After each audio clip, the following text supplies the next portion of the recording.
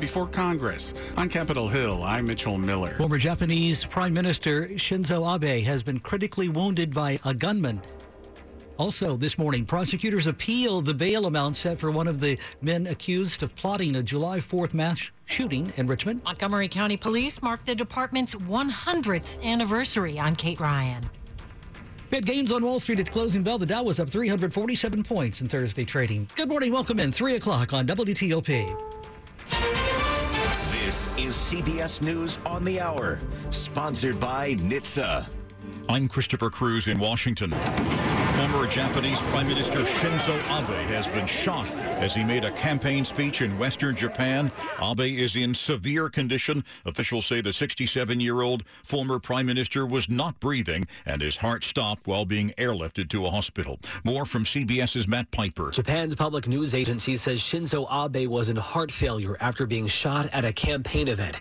In Japan, officials sometimes use the term to describe situations where victims are no longer alive, but before a formal declaration of death has been made.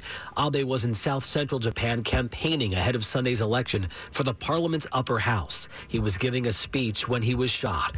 Local media say police arrested a man at the scene. WNBA star Brittany Griner's legal team in Russia says her surprise guilty plea to charges of bringing cannabis oil into the country could help her case. CBS's Caitlin Huey-Burns. Griner's legal team hopes that her guilty plea will lead to a less severe sentence, and they also hope the court takes into account her contributions to Russian sport, adding that she wanted to take responsibility for her actions. Former Minneapolis police officer Derek Chauvin has learned his fate for violating George Floyd's civil rights. 21 more years in prison. CBS's Jennifer Mayerly in Minneapolis. Chauvin is already serving a 22-and-a-half-year sentence for his conviction on state murder and manslaughter charges at Minnesota's only maximum security prison.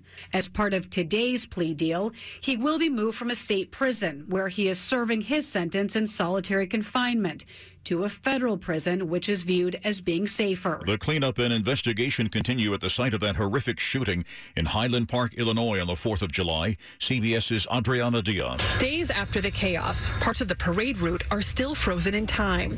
FBI agents loaded strollers, lawn chairs, and other items into a U-Haul bound for a lost and found. 7 people were killed. President Biden awarded the Presidential Medal of Freedom to 17 people, among them Olympic gymnast Simone Biles. Today, she adds to her medal count of 32. I know you're going to find room. 32 Olympic and World Championship medals. And the singer Beyoncé has made Billboard magazine history, not surprisingly, with her latest single called Break My Soul. She's become the first woman to have 20 top 10 records as a solo artist and 10 as a member of a group. The only other artist to do that, Paul McCartney and Michael Jackson. This is CBS News.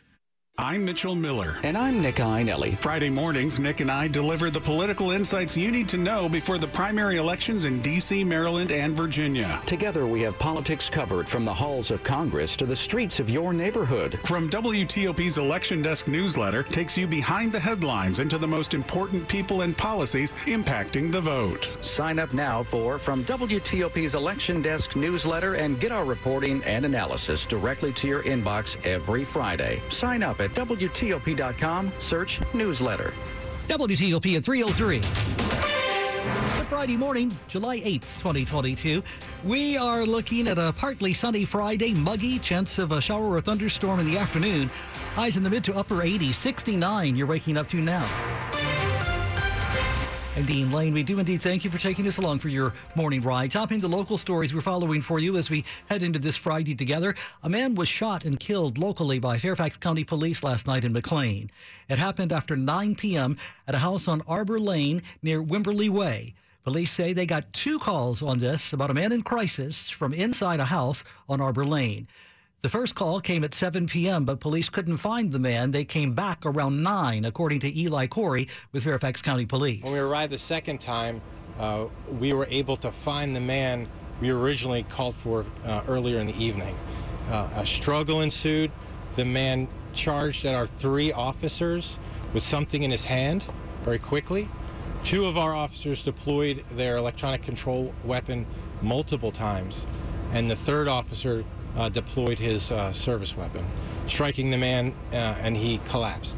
Police say the struggle happened at the foyer of the home and the shooting happened at the front door.